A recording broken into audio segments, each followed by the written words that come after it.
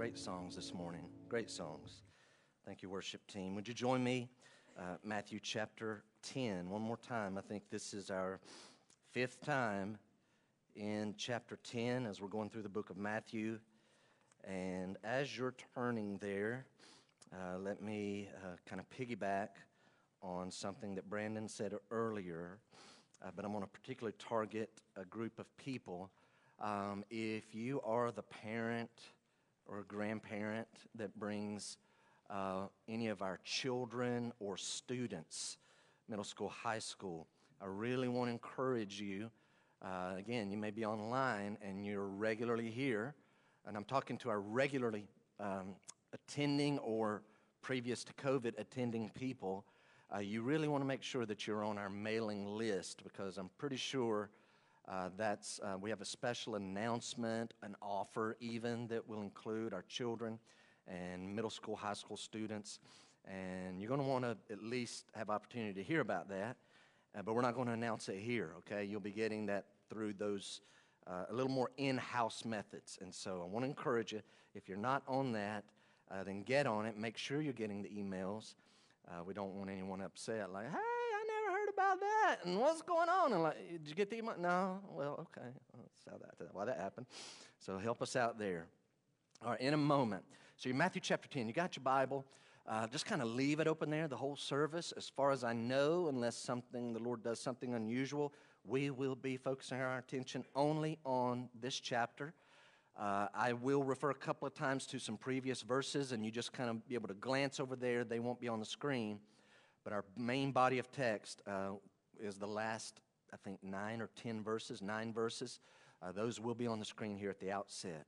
So kind of recapping very, very briefly, Jesus has seen that the crowds gather around him, and it causes such a need that he tells people to pray earnestly to the Father to send forth laborers into the field. The harvest is plentiful, but we need more laborers. He prays to the Father, and then he calls 12 apostles that he's going to multiply his ministry by sending them out. So this is the second great discourse in the book of Matthew. So like the first 4 verses was saying that he called them and empowered them, and then he's going to send them, but the rest of the chapter is him giving instructions to people that he's sending out. And so this is now really, after the first 4 verses, this is our fourth dive into this discourse and instruction. I mean, it's just straight, full throttle, Jesus talking. And today, part of what we're going to look at is kind of a classic passage in Scripture. And so here's where it's coming. He says, I'm going to send you out. You're going to be like sheep among wolves. And for 2 or 3 weeks, we've noticed persecution is coming to those who are the followers of Christ, who are evangelistic and tell people about Christ. Probably even more so to those who go to foreign lands as pioneer missions, frontier missions. Expect persecution, endure it. Be innocent, don't cause it on purpose. Be innocent, be wise, but expect persecution and endure it. And then last week, we really focused on one kind of main thought, and that's if you're going to be like Christ, and that's our goal as disciples and servants of the Lord, then expect to be treated like him. And again, more persecution is going to come our way. And so the Lord told us last week, fear not, do not, 3 times in those texts, just a few verses. Do not fear, fear not. So listen, the Lord cares about what's going on in your heart.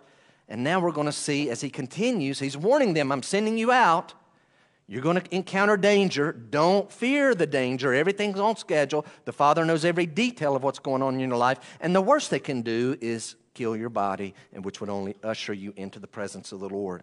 So don't fear when persecution comes. Verse 34. Do not think. He's going to say what not to think. But do you guys already picturing with me?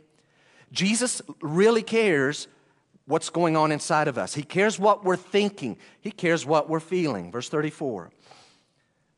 So here's the Lord talking.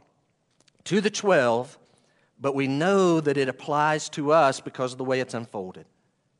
Jesus says, do not think that I have come to bring peace to the earth. Don't think that way. Not yet. That's not the plan yet. Do not think that I have come. This would have been a revelation to them. What about what Isaiah says? Isaiah says that the Messiah is supposed to be the Prince of Peace. Do not think that I have come to bring peace to the earth. I have not come to bring peace, but a sword. A sword. For I have come to set a man against his father. He's not saying this is all the time, but many times, and we are to accept it. Christ's followers are to accept when this happens. He says, I have come to set a man against his father, and a daughter against her mother. Can I imply here? If need be. That's what he's saying. If need be. Verse 35 again.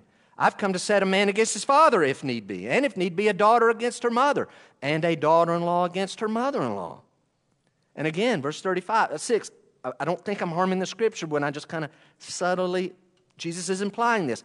If need be, and a person's enemies will be those of his own household. Like, really, my own household? It's my own family. So when that happens, Jesus very clearly says, so now we're getting into the classic part of this text.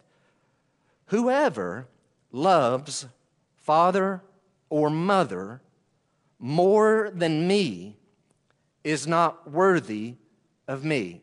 Let me interject here real quick because it's not going to be part of my message later. Whoever loves father or mother more than Christ is not worthy of Christ. What that means is you're not worthy. Your claim that I am your Lord and your Savior, it doesn't match if you love me less than you love them. If I've honestly saved you from eternal hell, and you say that I am your Lord and you're my servant and you're my disciple and I'm your teacher, then you can't love me less than them. If you love them more than me, then you're not worthy of me. He continues. And whoever loves son or daughter, but love my children, true. You'll love your children more than you love father or mother. It's just the way it falls out. Whoever loves son or daughter more than me is not worthy of me, is not equal to me, is not fitting to the claims that they say, is not a match to the claims that they say of who I am. Verse 38, and whoever does not take his cross, it's not Jesus' cross. Whoever does not take his cross and follow me is not worthy of me. Another classic text, verse 39. Whoever finds his life will lose it. Whoever finds his life, whoever finds her life will lose it. And whoever loses his life, you could take that literally, or more as we'll offer both. Whoever loses his life for my sake, martyrdom, shall find it. Will find it. Now, verse 40 to 42 is a less familiar passage, and frankly, I found it to be a hard passage to understand. I hope we've got the right understanding of it today. It'll be the second point where really, as you can see already, if you have a Bible like mine, we're going to try to do 2 paragraphs today, where normally we may only try to do 1. Today we're going to try to have 2 points, and this one will be a lot shorter than the first one, but we'll still hit it. Verse 40. Again, remember who Jesus is talking to. He says, whoever receives you, as I'm sending you out, whoever receives you receives me. And whoever receives me receives him who sent me. Does everybody see the link there? If they receive, I'm sending you out. You have my authority. If they receive you, then they're receiving me. If they receive me, they receive the Father. He doesn't say the Father, but that's who sent him. God the Father sent Christ into the world. Christ sends his ambassadors out. Whoever receives them receives Christ, and in turn receives him who sent Christ. Verse 41. And again, here's the more tricky part. The one who receives a prophet, and I'm going to offer later layers of that word, what receives mean, but just the initial is receives their message. The person who receives a prophet, notice this person is a prophet. They're not an apostle. That was verse 40. Verse 41, the one who receives a prophet because he is a prophet. So they receive this person and their message because they are a prophet, not because, well, Why do you follow that person? Oh, they're dynamic, or they look a certain way, or they have really cool clothes, or they have just interesting mannerisms and kind of an interesting voice, or they have a title. Have you seen all the letters behind their name? No, verse 41. The one who receives a prophet because he is a prophet will receive a prophet's reward. And the one who receives a righteous person. Well, all Christians are righteous. All Christians have been declared righteous once and for all. All Christians are true Christians are clothed in the righteousness of Christ. So obviously the apostles and the prophets are Christians, but now he's apparently talking about another subset. And the one who receives a righteous person because he is a righteous person. Literally, it's because they know that this righteous person is associated with Christ. Whoever does that will receive a righteous person's reward. And Jesus closes his discourse here by saying, and whoever gives one of these little ones. Could we say this is like another category of Christian? Whoever gives one of these little ones, they're going to have another name here in a moment. Whoever gives one of these little ones even a cup of cold water. I mean, this is like the least expected expression of hospitality. Could I at least get you some water? Jesus says, whoever gives one of these little ones, even a cup of cold water, because he is a disciple. Why'd you do that for them? Oh, that's one of Jesus' followers. Jesus says, truly, I say to you, he will by no means lose his reward. Would you notice two things with me this morning? The first one has several subpoints to it. Number one, out of verses 34 to 39, we notice that Jesus creates a line of division. Jesus creates a line of division. Look at verse 34. Do not think. So I think what the Lord is saying here, wrong feelings last week, don't fear them. And now, don't think incorrectly. Guys, listen. Wrong thinking will lead to wrong actions, or it may lead to a lack of action. It may lead to, so wrong thinking may lead to, I know I'm supposed to do that, but I'm not going to do it because I'm twisted in my thinking, but I think it's a good idea not to do that. And the Lord wants me to do that, but I'm not going to do it because I have wrong thinking. It starts in verse 34. Do not think. Get this out of your mind. He tells to his followers, as ambassadors, as messengers, as apostles, do not think that I've come to bring peace to the earth. I've not come to bring peace, but a sword. So I've lived half a century, and I know some of you have lived more than that, and several of you have lived less than that. And for some reason, I keep mentioning my age the last month. I don't know what that is. But I've lived half a century. I didn't live in the 60s, so some of you will say, Jeff, in my half a century, I don't remember a time ever like this where there is less peace in the United States. I don't remember a time politically like the last 3 years. I mean, it has been...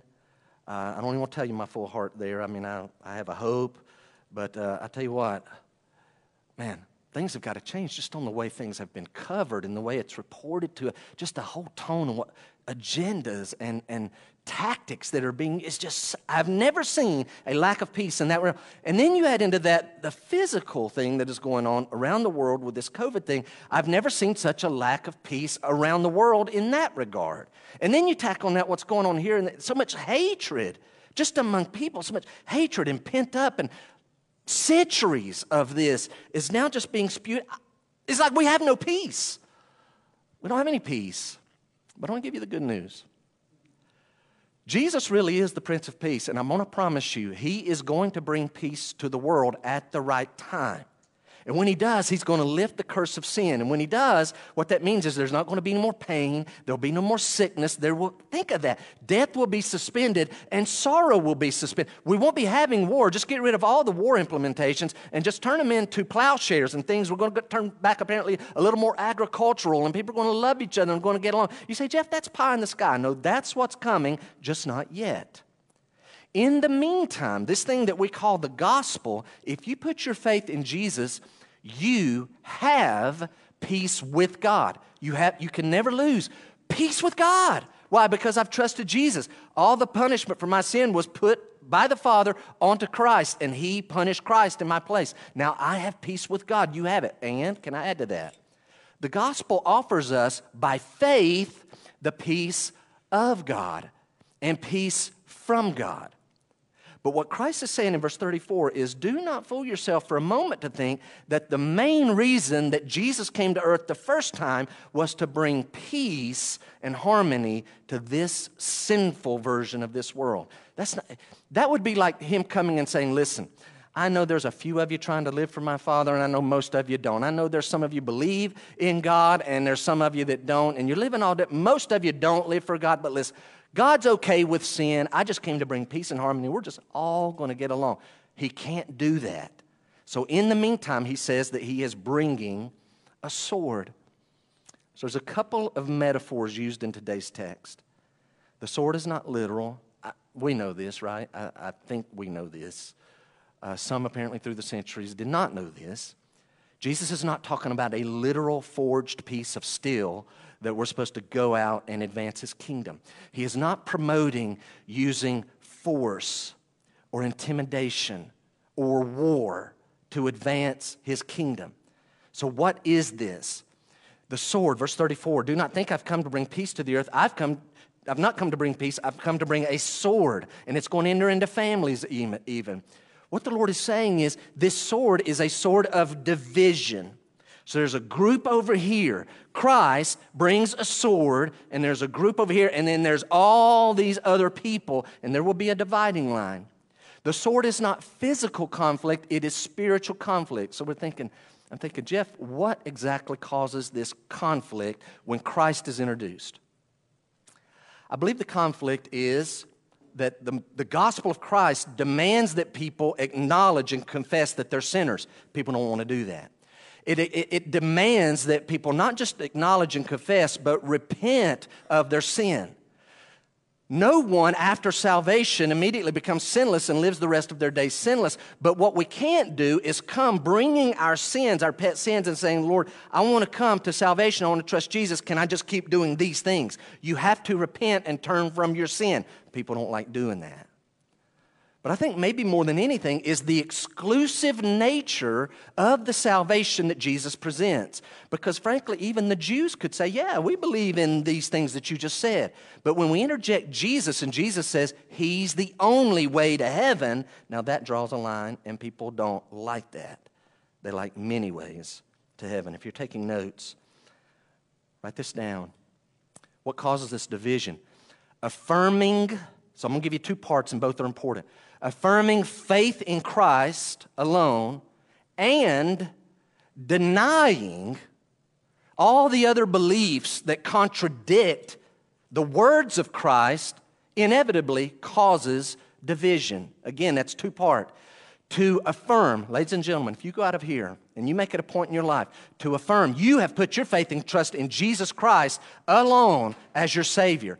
But that's going to cause division. But if you go the next step and say that means that agnosticism and atheism and Shintoism and Mormonism and Roman Catholicism and Islam and Hinduism and Buddhism and all the other, those are wrong. So we believe the Bible, we believe those are incorrect, we deny those, and we affirm Christ. You do that and you're going to create division within your family, some of you. So let's notice three things under this section of this line of division that Christ creates. Because today's text is about discipleship and the high cost. And the Lord says, I want my people to be willing to pay the high cost. Number one, we find that Christ outranks earthly relationships. That's what he's calling for. Christ outranks all earthly relationships. Verse 35, I've come to set a man against his father, a daughter against her mother, and daughter-in-law against her mother-in-law. And a person's enemies will be those of his own household. Whoever loves father or mother more than me is not worthy of me. Whoever loves son or daughter more than me is not worthy of me. Christ, you see that? Christ outranks all earthly relationships. What I'm about to say is you're going to think, well, Jeff, you're wording that incorrectly. Christianity has torn many families apart. And unfortunately, some of the people in those families have thought this, man, everything was fine until Christ came into our family. Well, things were not fine. The whole family was on its way to hell. And then, praise the Lord, at least some who have come to Christ by faith, at least they are now not on their way to hell. They're on their way to eternal glory and glorifying the Lord through eternity by their life as a trophy of grace. But some will think, it was fine before Christ. And the family has been torn apart. These are real. There's some of you sitting here right now. There's somebody watching this, and you're like, things changed when Christianity was introduced into my family. Now, I have grown, I was reared in a Christian family. My family and Deanna's family on both sides, my kids have a Christian heritage on both sides, but that's not some of you. As soon as I talk about how Christianity has torn families apart, where does your mind go? If a family has a such and such religious background, then you could see how Christianity would really cause division in that family. I don't know about you, but my mind goes to several scenarios. I think of Muslim families, and a Christian is born in that. I'm thinking of Jewish families, and one out of the Jewish family or several put their faith. Listen, here's what I'm saying. When a person embraces salvation by grace alone. Literally, God gives salvation for free. We don't do anything except accept that salvation by the grace and free gift of God through Jesus Christ. So we're trusting Him. When a person embraces Jesus in that way, then even in Roman Catholic families, there's going to be an opposition within the family. In fact, I dare say, whether it be Muslim or Chinese or, again, they're atheistic. That's the official stance of the country. North Korea, all of those like that. So you have countries that are like that, and then you have Muslims and Jews, and then you have the Roman Catholics, and we could add many other things. But it's like if a family member turns to Christ, it's like even more offensive to them. I'm thinking of Muslims. You may lose your life, literally, tens of thousands, hundreds of thousands, no doubt, millions have lost their life because they came to Christ and the family members are the ones who turned them over, or the family member is the one who killed them. If they don't kill them, literally martyr them, they will at the least disown them. Jews. A person in a Jewish family who turns to Jesus and recognizes He really is the Jewish Messiah and they trust Him as Lord and Savior. We know that for the first, up to AD 70, the Jews were the primary persecutors of the church, and they did have family members put to death. Nowadays, my understanding is they may actually have a funeral for their family member if they turn to Christ. And they're out. You're dead to us. You may still be living, but you are dead. Roman Catholics, if you turn away from the work salvation of Roman Catholicism to Jesus Christ as Savior just by grace through faith, then they're going to disown you and they're going to cut you off. And it's like you're not welcome in the family anymore. But it doesn't stop there. Those are the obvious. Guys, I'm thinking of another family. And some of you be like, now that's my family. This family would consider themselves evangelical Christians. They're affiliated with churches. But there are some who, again, let me frame them. They're very comfortable with a theoretical Jesus. They're fine with a comfortable Jesus. But if you let a family member really know God, and it becomes apparent that they are giving their life to the Lord, and it keeps coming out in their speech and their zeal and their whole direction of life, sometimes these families that are comfortable with a theoretical Jesus will get very angry at that family member, like, what's going on? We had plans for you. What do you keep talking? You're wearing down there at the church. You keep going down there. You're always reading the Bible. Honey, we believe in the Bible, but you're getting too caught up in this. You're supposed to run the family business after your dad, steps down. We've got plans for you. And now you're heading this direction. And they get very upset. I'm thinking of another family. Here's the problem with this family. They're very religious. They're so religious that in their mind, literally, they believe that the whole family has always been Christian. And then one day, one of their kids, preteen, teenager, comes home from camp, comes home from school, comes home from VBS with the kid down the street, went to their church. And all of a sudden, their child says that they put their faith and trust in Jesus as Savior at a particular moment of time, at a particular place. And then that parent hears that, And they're thinking, no, honey, we're Christians, or what are you talking about? No, at a specific time, at a specific place, I trusted you. No, but honey, we're all Christians. What are you implying, that me and your father aren't Christians? Are you implying your brother and your sister aren't Christians? I don't know if you are or not. All I know is I trusted Christ on Wednesday night, or I trusted Christ Monday night. They'll get really upset. And now there's division has been introduced. Some of you are like me. You've been reared in families that have a heritage of Christianity. But remember this, that it started with somebody. Somebody was the first person who was willing to interject disruption and introduce disruption into the family. That's not me. I'm not going to have you raise your hand, but some of you would say, I'm that person in my family. I'm the first one to turn to Christ alone. Salvation by grace alone, through faith alone, trusting the Word of God alone. If that is you, can I encourage you to fight the wrong way of thinking? And I think what Jesus is trying to put forth before us is to combat this. Some of you are thinking, I'm just not a confrontational person. And there can enter a mindset among some Christians that all disagreements, anything that causes a disagreement needs to be avoided. Now, I had you open your Bible, and I hope you've kept it open at chapter 10. Look at verse 27. Is it right for us just to avoid things, even in the family, for the sake of keeping the peace? Jesus says in verse 27, what I tell you, he's talking to his followers, what I tell you in the dark, say in the light, and what you hear whispered, proclaim on the housetops. So this idea of, I'm going to be quiet, I'm going to just not speak out. That would be the best thing to do, right? Because it's going to create division. Look down at verse 32. Jesus says, so everyone who acknowledges me before men, that includes our family, I also will acknowledge before my Father who is in heaven. But whoever denies me before men, I also will deny before my Father who is in heaven. Ladies and gentlemen, I don't know how it's going to come out. It could be, you say, I've come to Christ and I'm the first one in my family. It may be a good long email to all of them that explains what happened. It may be that you pick them off one by one in a car ride, right? And you just share your testimony.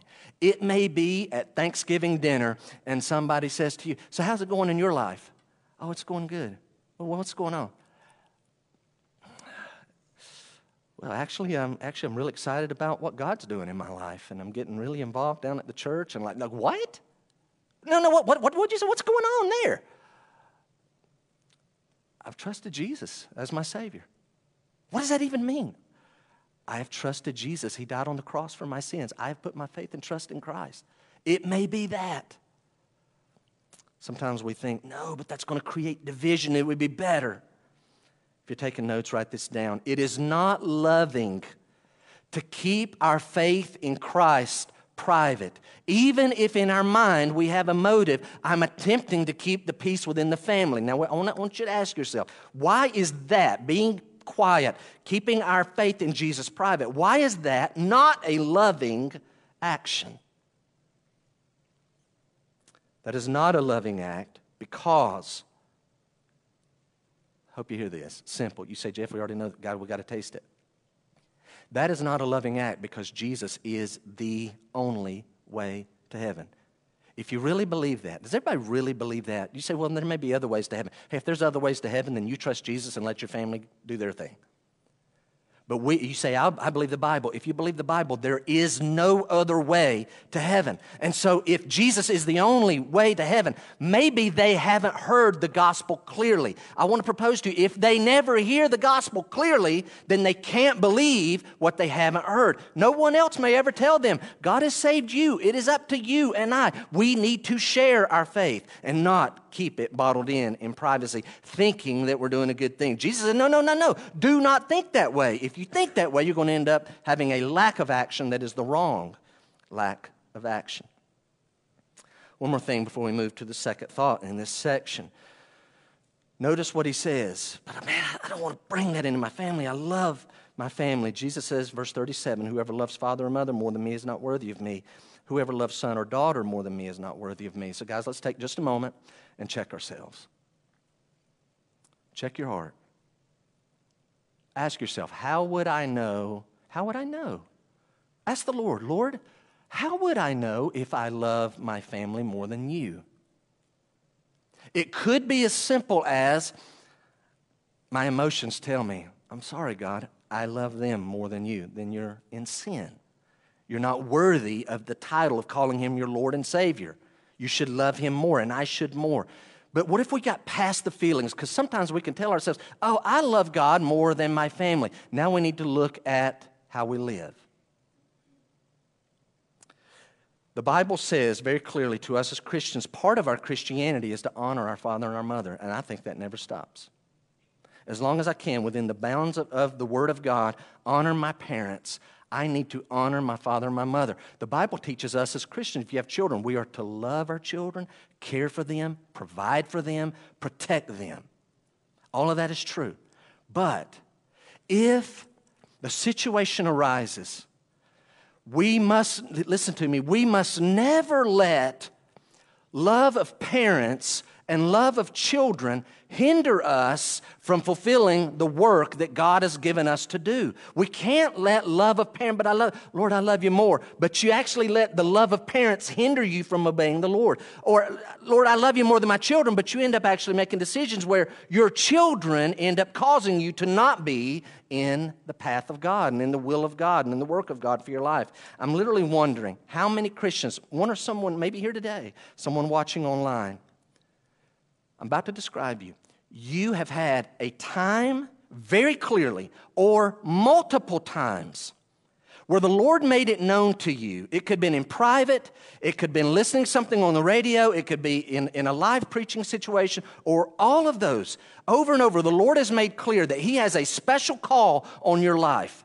And the Lord has actually told you, I want you to leave the vocation that you're in, and I want you to go into this vocation that is part of my special work. I have a special calling on your life. Or how many Christians have felt very clearly that the Lord is saying, I want you to leave your homeland and go to a foreign land and tell those people about Christ and go make disciples for me over there.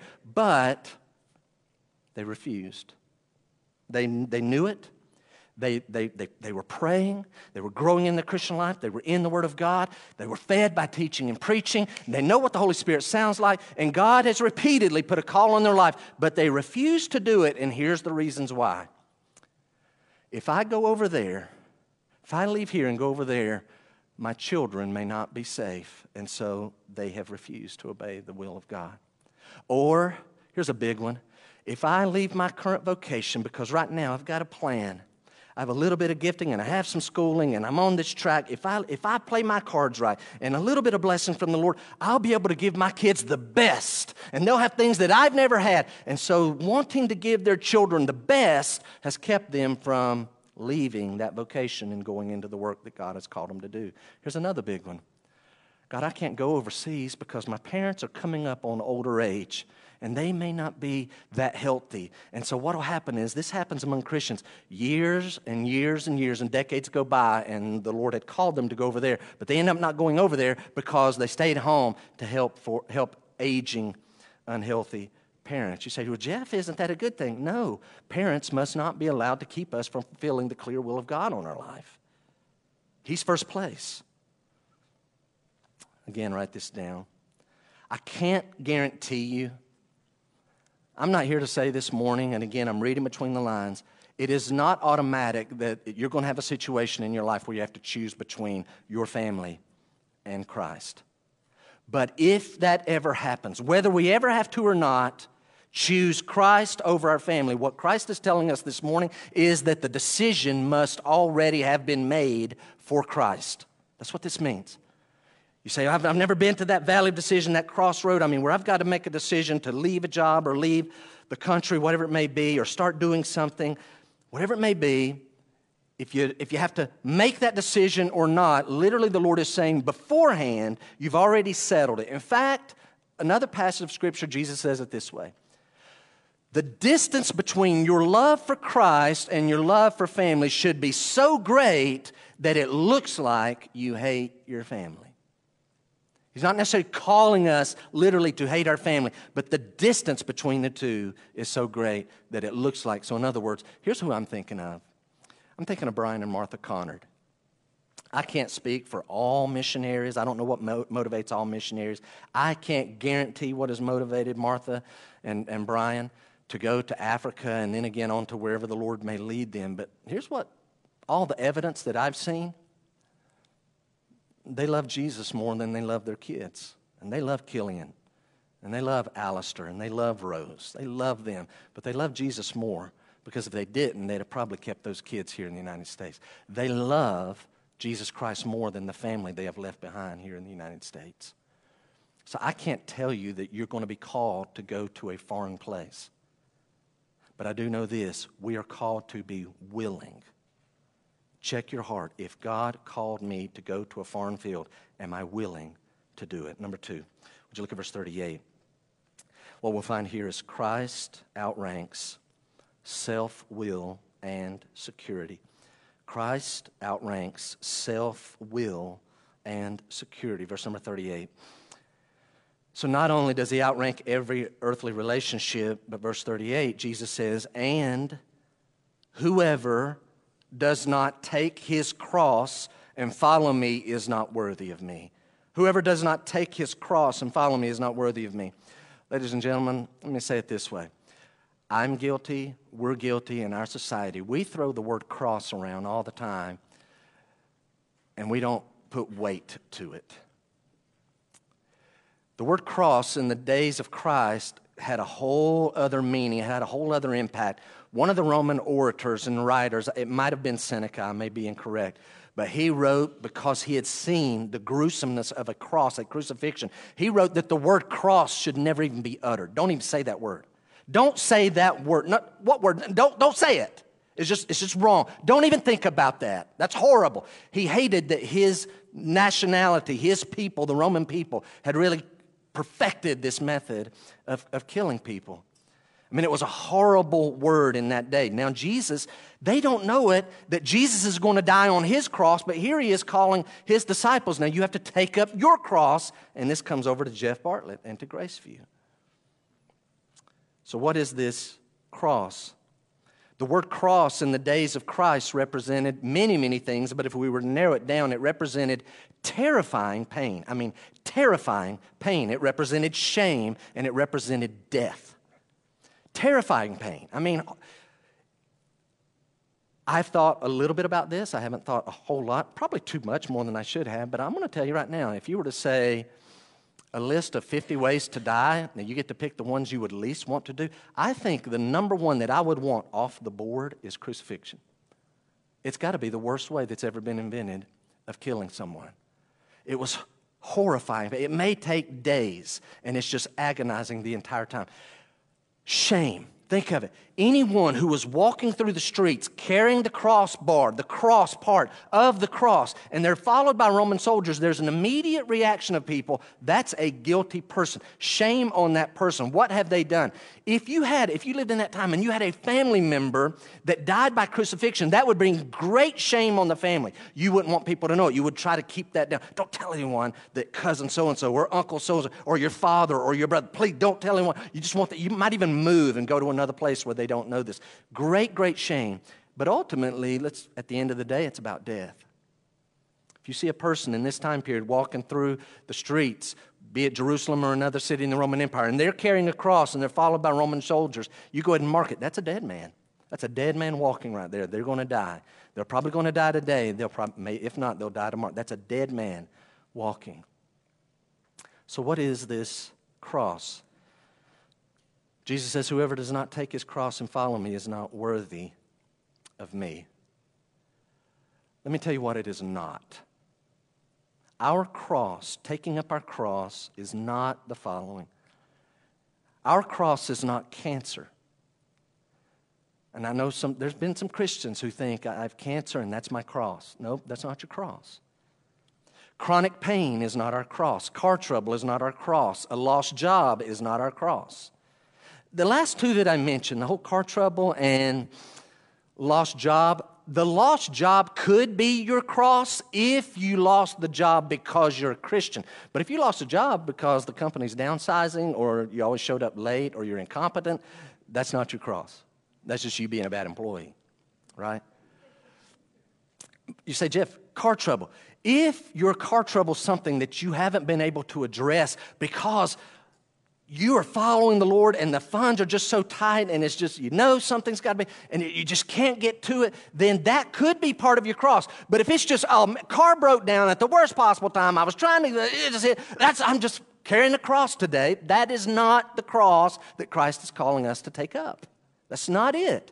Because those things, cancer and chronic pain, and those things happen to unsaved people, and they're surely not carrying a cross. So then we have to ask ourselves, then what is it? One more thing that it is not. This is very important. Taking up our cross is not the way that we get saved. You don't get saved by taking up your cross. So what is it? I'm going to give you a very simple, and I looked at this and I thought, Jeff, people on a text like this, we want a fancier definition. We want a more impactful definition. We want a more enlightening definition. Come on, give us something better. And I'm sorry, I'm going to give you just a bare bones, simple, what I believe the Lord is saying. But don't let the simplicity of this just miss you. What if this is really what it is, and what this is what the Lord's calling us to do? Whoever does not take his cross and follow me is not worthy of me. So I would propose to you, to take up our cross means to die to self-will every day. Do you understand what I'm just saying? To take up our cross means that, like daily, like a living sacrifice. It's like we have a conversation with the Lord, and let's just be honest. God, this over here is what I want to do today. I'm just going to tell you. And by the way, I'm going to offer that. I'm going to make my requests known. Jesus did. But if my requests are not met, then your will be done. Lord, this is my will for this day. This is what I want to do this week. This is what I want to do this year. This is what I want to do for the next 10 years. But Lord, I am going to die to my self-will. It's dying to that every day. Now, what motivates us? We die to that out of obedience to the Lord. Our Lord Jesus Christ says, take up your cross. Kill your self-will. Cause it to die. Let it be the end of you. A songwriter once wrote the following, if I can remember the lyric of the chorus. It says, bring me to, talking to the Father, bring me to the end of me, so that I will no longer be the focus of affection, the favored mastery. It is only when I am crucified that Jesus, Lord, will be. Holy Father, bring me to the end of me. That's dying, taking up your cross, dying daily. Why do we do this? Not just in obedience to the Lord, but out of gratitude for the salvation that he's already provided. Notice, we're not taking our cross to get saved. We're taking up our cross because we're so thankful and grateful to our Lord for the salvation he's already provided. Only Christians can take up the cross that Christ is speaking of metaphorically. In fact, if we want to round it out, again, very simple. What is the taking up the cross? Simply put, it means, here it is, nothing is off limits to Jesus as your Lord. There it is. Here's taking up our cross. Christ, Father, Holy Spirit, whatever you want. Whatever brings you the most glory in my life, that's what I want. I would like these things, by the way. But if that's not in your plan, just literally whatever you have. And I'll take up my cross and I'll follow Christ. Guys, what I'm reading here is Jesus is demanding, an all-in attitude. All in. Can I even say it this way? What Christ is explaining, if you don't do this, you're not worthy of me. This sounds like Christ is saying, I want you all in or don't even bother. Get all in or don't even bother. In Revelation, I'm not going to read there, but Revelation chapter 3, I believe it is Jesus that says lukewarm. The lukewarm Christian makes him want to vomit, makes me want to throw up. What he's saying is, be hot. If you're not going to be hot and on fire for me and following me at all costs, laying down your life, like literally being willing to die if the Lord calls for it, and putting your agenda on the cross and just letting it be put as a living sacrifice, my will not be done, your will be done, Lord. And again, if your will is to let me die, we know that he's talking about literal persecution that could lead to death, then Lord, that's fine. Christ is saying, I want hot. If you're not hot, then go ahead and be cold. But that in-between stuff, in and out, that American Christianity makes me sick. So I would ask you, how has your Christianity affected? Everybody, answer this in your mind. when you came to Christ, say I came to Christ just 2 years ago. Okay. I came to Christ 40 years ago, or you came to Christ 3 days ago. How has your life started to change? Can you look at ways, say my life was on this path and now it is on this path, or you say the path hasn't changed at all? Then you've not taken up your cross. Number 3, and this is verse 39. Not only is Christ calling for a discipleship where he outranks every earthly relationship and where he outranks our self-will and our security, but I want to exist and I want to survive, and the Lord says, you have to die. Your will has to die. Let my will become your will. Thirdly, he gives us in verse 39 this idea that Christ also outranks personal pursuits and pleasure. Personal pursuits and pleasure. So would you look at verse 39? I'm going to very briefly take a literal view at this, and then I'm going to try to take another way of looking at verse 39 that I think is kind of maybe even the main point. Again, maybe equal point. The literal view doesn't take but literally just a moment. Watch. Whoever finds his life will lose it. Whoever finds his life, whoever finds his life. In other words, this person pursues life on earth without Jesus. Jesus says, whoever finds his life, okay, you go ahead and live your life without me. Whoever finds his life, you're going to lose your life because through eternity, you're going to go to hell and you're not going to heaven. You're going to be separate from me. If you want to live on earth separate from me, then you're going to live for eternity separate from me. Whoever finds his life, this is about me, then you're going to lose your life.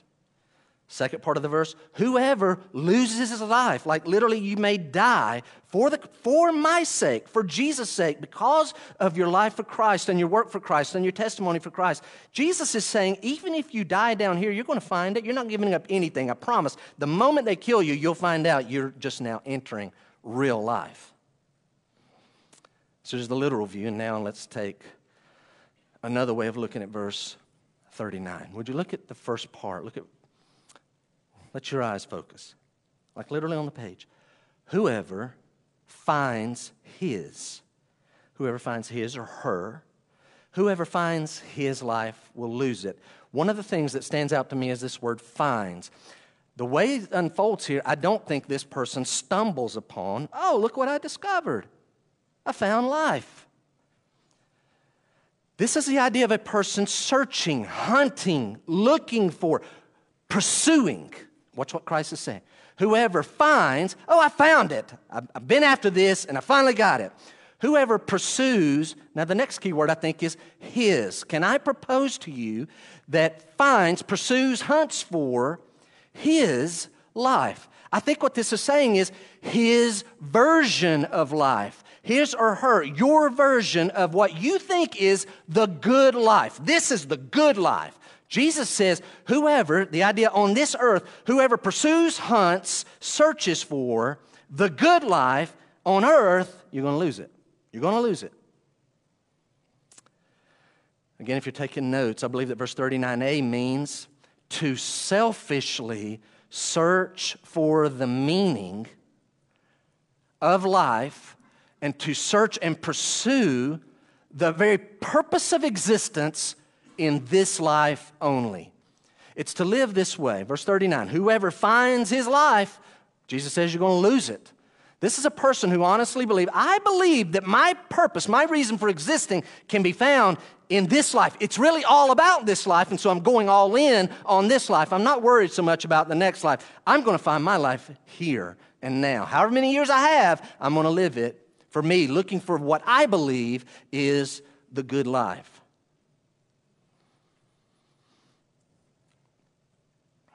People wouldn't say this. Every now and then you'll find somebody actually bold enough, driven enough to actually say these things. But rarely, you won't find a Christian, I don't think, that would say this, but it's how we live. You say, what?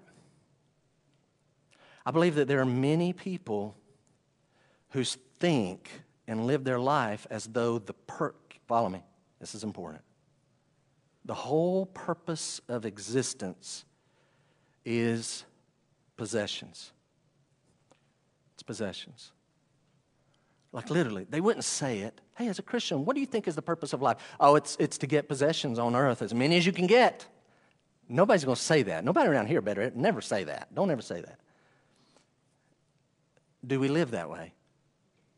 There are a lot of people who wouldn't say that, but boy, they live as though life on earth is about possessions. How many can I get? And wealth, accumulation, more. That's what life's about. Got to get more wealth, more and more and more. That's what it's about. That's why I was made, because that's how they live. Others, it's about power. They just want to be in charge, even if they don't make as much. They want to tell other people. They want to be over people. They want people to look up to them. They want titles. Give me a title. It's about power. That's the purpose of life to them. There are some people, now we're getting to us. Food. What's life about? Food. How do you know this? Because we think about it like not just before we eat our 3 meals and 3 snacks a day. It's like we think about it all day long. The purpose of living is food. There's others that food's nice. Drinks.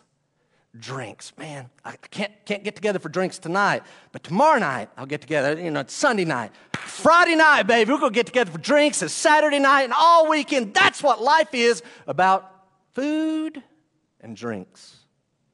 Some people, this literally, they would never say this, but how they live. Life, the purpose, the meaning of life, the essence of life is clothes, appearance, popularity. I just want people to like me.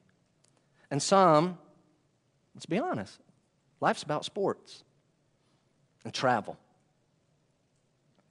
Here's the problem. All of those things can and will be taken away.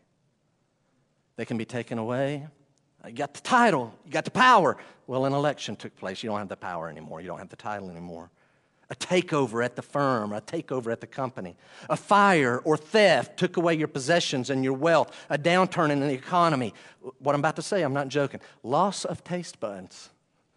If you're living for food and drink, let me just say this, a little side note, give me about 15 seconds. If you are, anyone out there, anyone here, if you're experiencing loss of taste buds suddenly, and you've never had that in your life, you need to go get tested for COVID-19. I got $5, says you're probably positive. Okay? It stinks. It's like the worst part of the whole thing for me. It's like I couldn't taste food for like 12 days. It's like, what's the point of living? Oh, wait, Jeff, that's right, you're the preacher. Matthew 10, there's something bigger in life. Oh, yeah, you got to remember that. Yeah. It's more than food, right? I love food. I love things that taste. It was rotten. That was horrible. Man, bless their heart, some people lose their taste buds for life. This can be taken from you by old age. Hey, guys, if it's all about sports and you lose the key player, you lose the key game, you have the lost season, or you miss the window of opportunity that would have had, then what's the point of life? It's all gone. If it's about popularity, then what happens when you're rejected? And ultimately, guys, we're going to die physically. If all of these things really are the essence, meaning, and the whole purpose of existence, then when you die physically, then your whole purpose of existence is now gone. What if we viewed it differently? Those things are gifts from God, but they're not the essence that we are to pursue. Here's what I want to tell myself and us. Ladies and gentlemen, it is not what we say, it's how we live that reveals what we really believe. Let me say that again. It is not what we say, because none of us would say as Christians that go to Graceview where the Bible is taught and preached, none of us would say, the purpose of existence is possessions and earthly power and titles and food and drinks. And y'all understand, none of those things are going to be in heaven. We're not going to eat this food and drink these things. We're not going to wear these clothes, and we're not going to have this appearance. We're not going to have these possessions, none of these things on earth. We're not going to be so excited about traveling to these sites, and these earthly sports are not going to matter. Surely they've got golf in heaven, though, right, Brother Tyler? Surely. But none of these things are going to matter. So it's not what we say, but how we live that really reveals what we believe. So I taught in a Christian school for 21 years. We had these things called fire drills. The third administrator that I had, the last one, I remember one day, and I'd never heard it before, he said, we got to get these kids out faster. I'm like, I don't know if it wasn't important before, but he apparently had a stopwatch on it, and he was really kind of a stickler, and he said, we got to get these kids out faster. And it occurred to me, well, they're not leaving very quickly because they know it's a fire drill. If people really thought there was a fire and not a fire drill, then they would exit very differently than they do currently. If you thought there was a real fire, now we would probably have to say, stop trampling people in order. But right now, that's a fire drill. Everybody know where to go. And they're grabbing their verses books to study, going to cram real fast for a history test that they should have done last night. Maybe want to go by the bathroom and go get something out of the locker. Like, no, pretend there's a fire. Would you at least? Not what we say, but how we live really shows what we believe. Now, here we go. Y'all ready?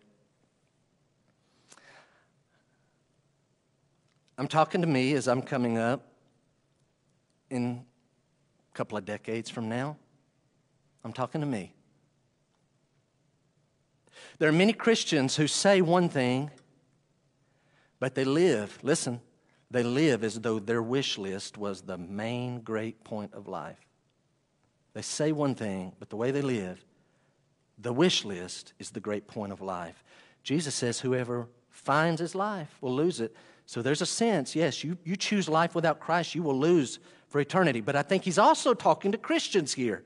If you choose what you believe is the good life, then you're going to miss in heaven certain things that I had for you, and you're going to wish you hadn't lived that way.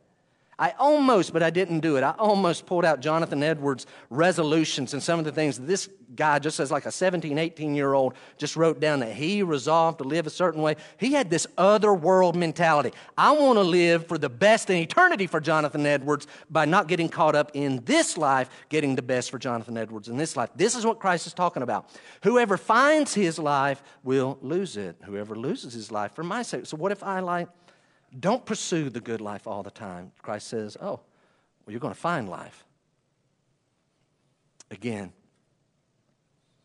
many Christians live as though their wish list was the great point of life. They think the goal is to work hard, to build enough wealth. For what? To retire well. What do you mean retire well? You got to work hard, build enough wealth to retire well. Well enough what? Well enough to do all the things that you've always wanted to do. Guys, what I'm about to describe is a very sad situation. I'm talking about saved people. I'm talking about American Christians often. Many reach a point of financial security, but it's just crazy. They finish I need to hear this in a few years. They hit a point, it was a little bit of financial security, but they lived the last 15 or 20 years of their healthy living as nothing but pleasure mongers. It's all for pleasure all the time, full throttle. They not only retire from the company, they retire from God. I mean, they used to serve God, used to make disciples, and now they can't point to the last person where in any way they're using all the gifts and investment experience and all the walking and the highs and the lows with the Lord where they're making disciples anymore. Why? Well, I retired. Okay. That's great. You retired from the company. Retiring on God is nowhere in this book. It is nowhere in here. It doesn't exist. It's totally fabricated. Man, it takes over our day, takes over our land. Guys, I'm talking about Christians who got saved in their teens or 20s or 30s. I mean, they serve God 20, 30, 40, 50 years. And instead of just staying steady, can I make a quick admission? They hit this point in life, and let's just admit this, the energy level is a lot lower. So the energy level is lower.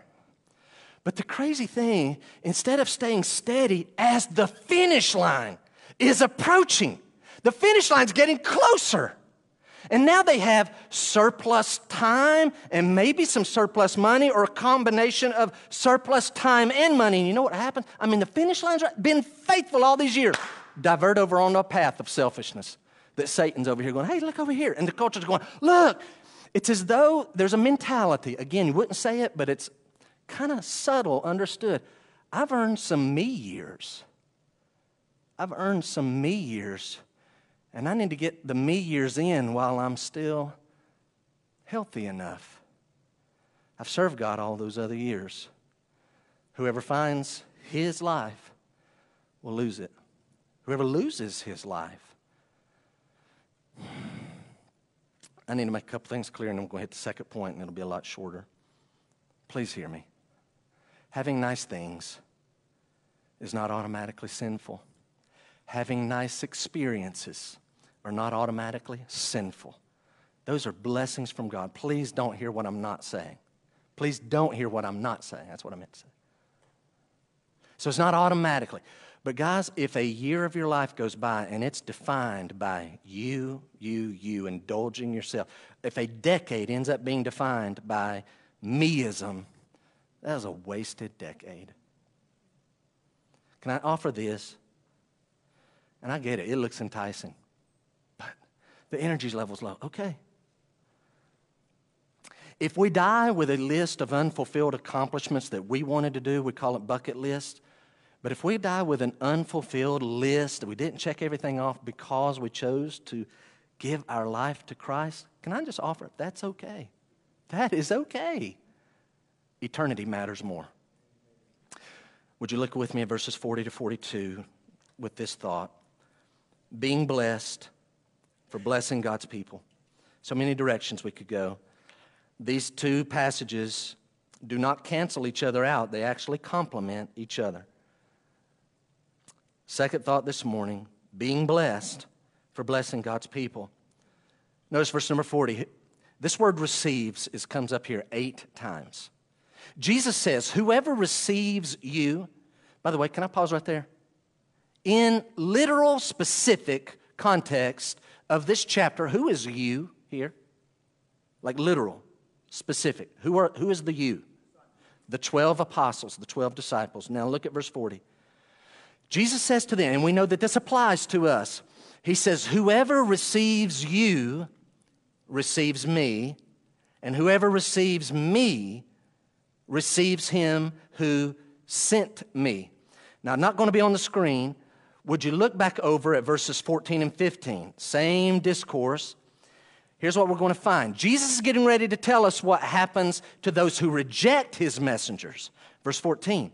If anyone will not receive you or listen to your words, then shake off the dust from your feet when you leave that house or town. Truly I say to you, it will be more bearable on the day of judgment for the land of Sodom and Gomorrah than for that town. In other words, it's going to be really bad on the day of judgment for Sodom and Gomorrah. It'll be worse for those who reject. Hey guys, you 12, I'm sending you out. You're going to tell people, my kingdom is coming, that the kingdom is here, and I'm the Messiah, and I'm the Christ, and I'm the Son of God. If they reject your message, then it's going to be worse for them, because Sodom and Gomorrah never had a Bible, and they never knew that the Christ, the Messiah, was anything to be looking for, and they sure didn't know that his name was Jesus of Nazareth. So if these people, you go tell them that message, and they reject that, it's going to be worse for them than the cities of Sodom and Gomorrah that God destroyed even while on earth.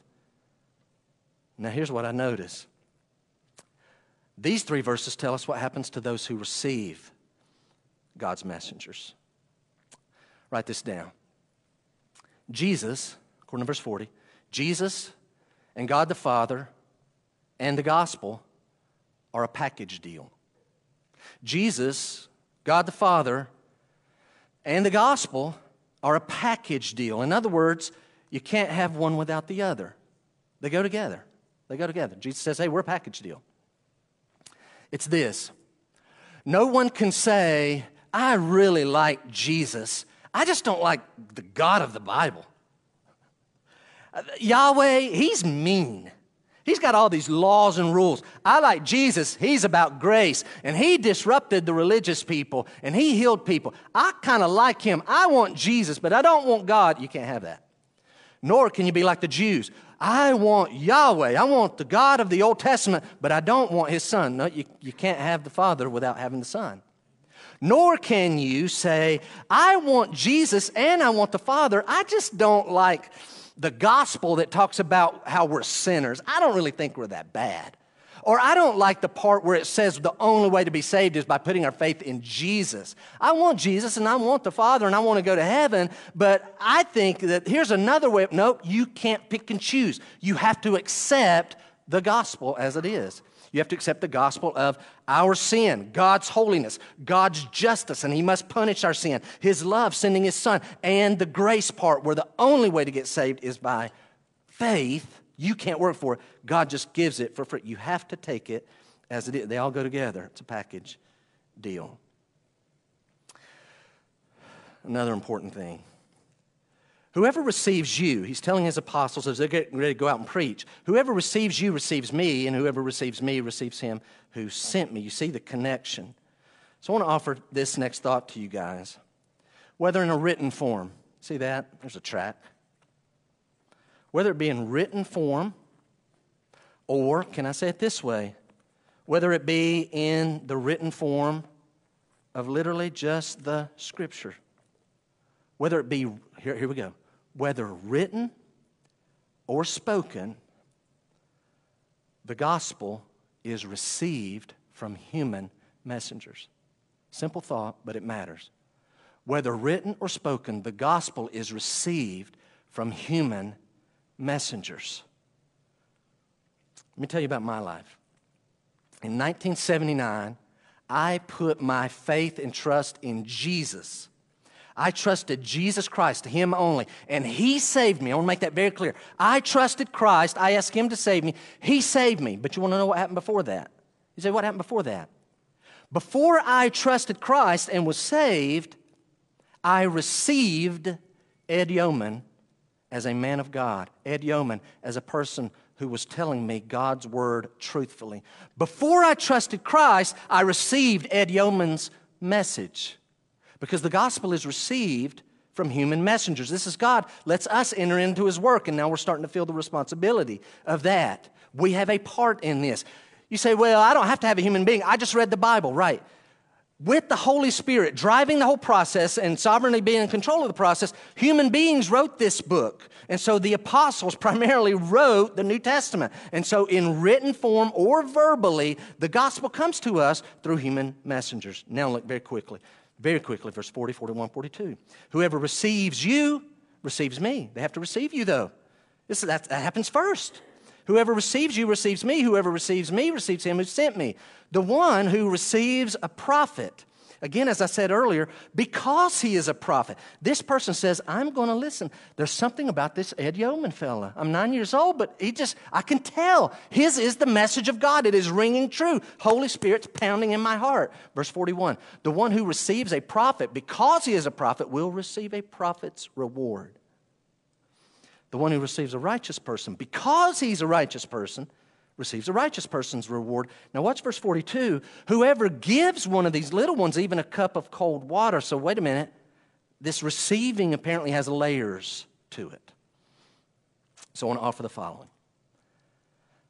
To receive. 8 times this word comes up. If they receive you, then they get me and the Father. Earlier we found out they don't receive you. Okay. Hey guys, in a moment I'm going to be nearing the end, but I want you to get what I'm about to say. What is this receiving? I'm going to offer that to receive first means to accept their message as true. I accept your message as true. You have apparently the gift of prophecy to proclaim the truth of God, and it's ringing true. I receive it, and then you receive the Lord. Or here's a person, they're a righteous person. They may not have the gift of prophecy, but here they are telling me about, they may not have the gift of prophecy to teach and expound and preach, prophesy, but boy, they are telling me about the Lord Jesus Christ, and I can tell they are a righteous person. Am I off? All right. I've adjusted something here. Am I on? All right.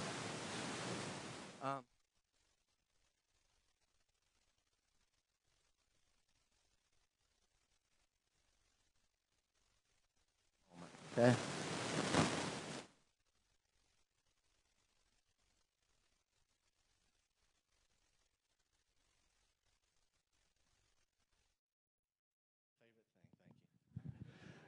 The handheld.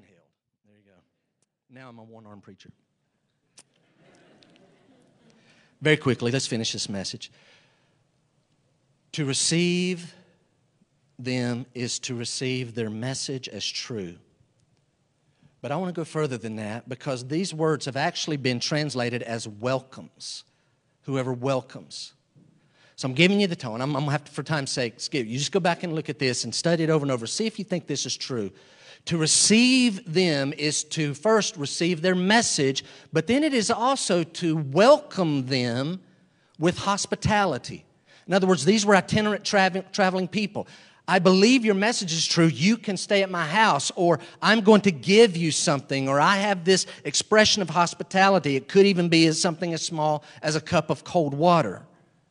But furthermore, I think it goes beyond that. To receive is not just your message is true, here's some hospitality, but I am now going to support your work for the Lord Jesus Christ.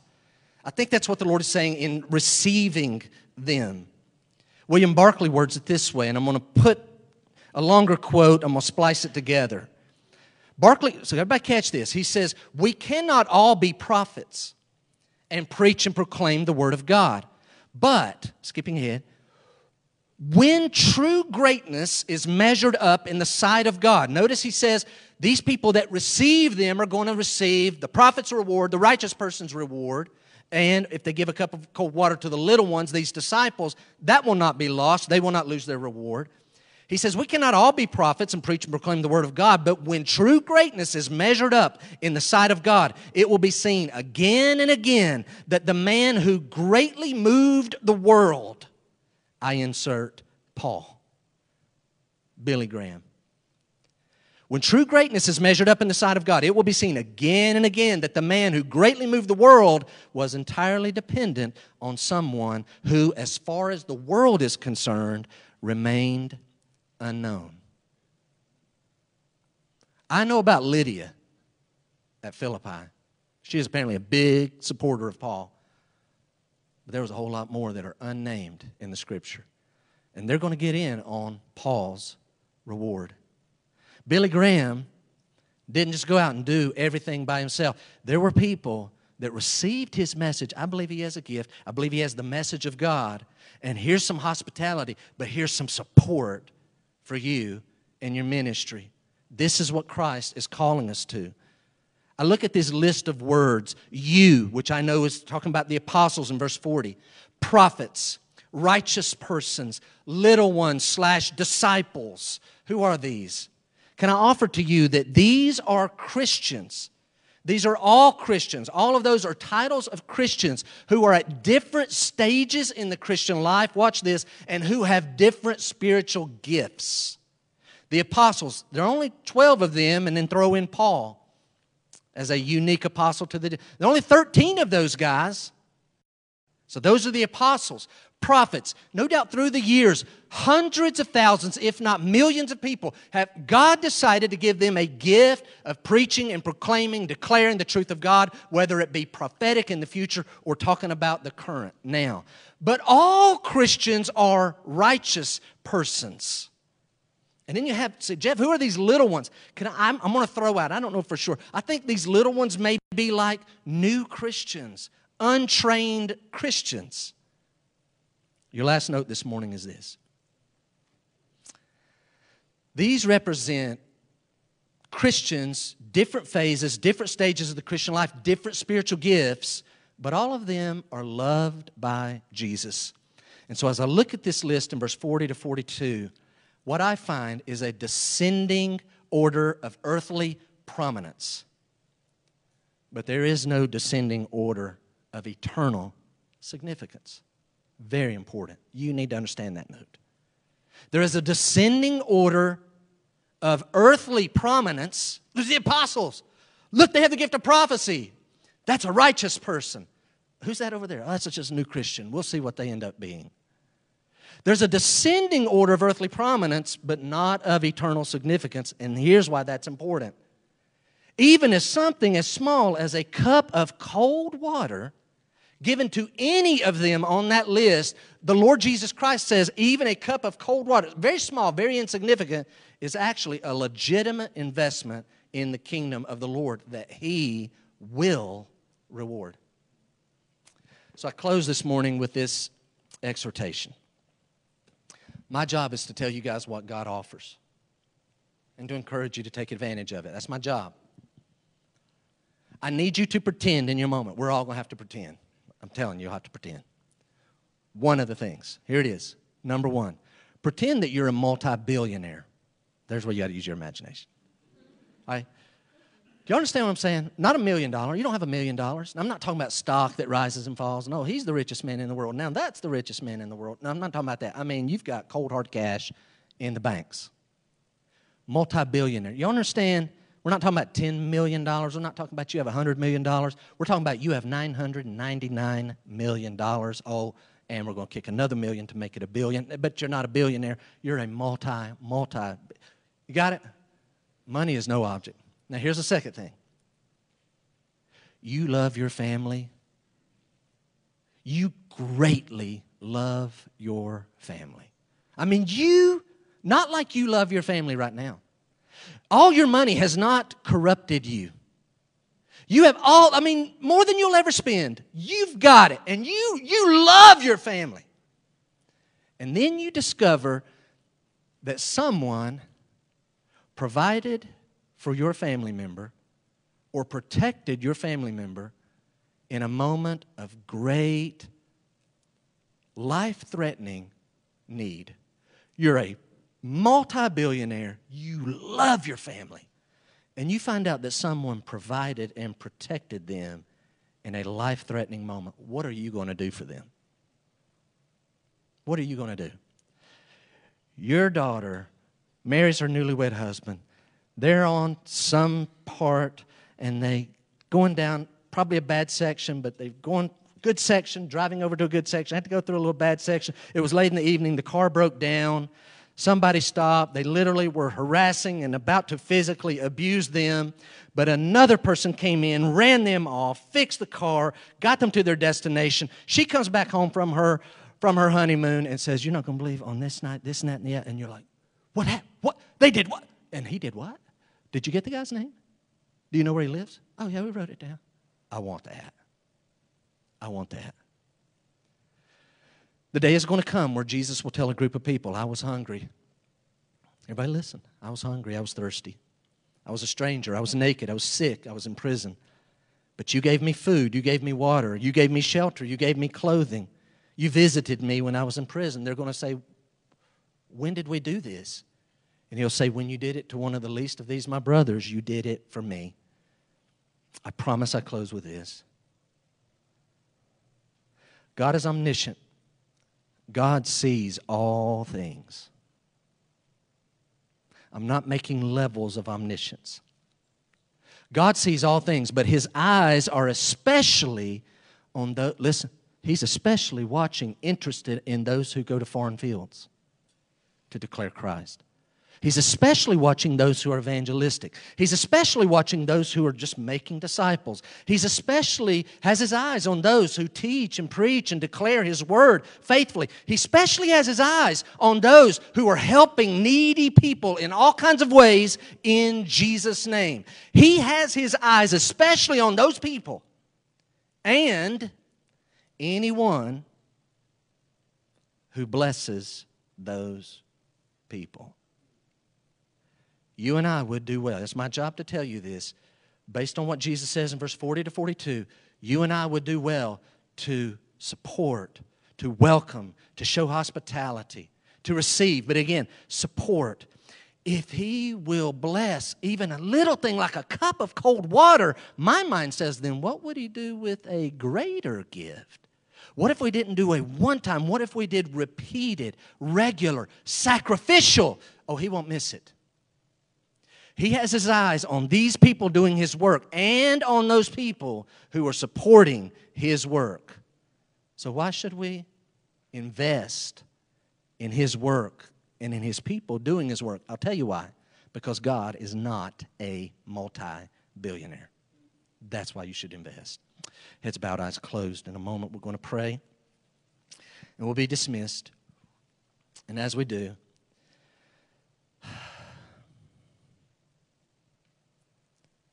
check your heart. Can you honestly say, Christ, and you know all things, can you tell Him, Lord, I love you more than my family. Lord, I love you more than my friends. Lord, I love you more than security. Lord, I love you more than personal pursuits.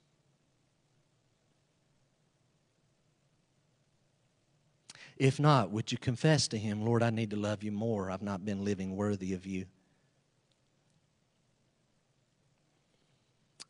Just in your own heart, between you and the Lord. I wouldn't even know this. There's no way I could know this, so I need you to ask. Just bring the Lord into focus. He knows.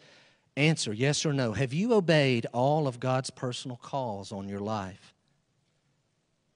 Or have you let love of family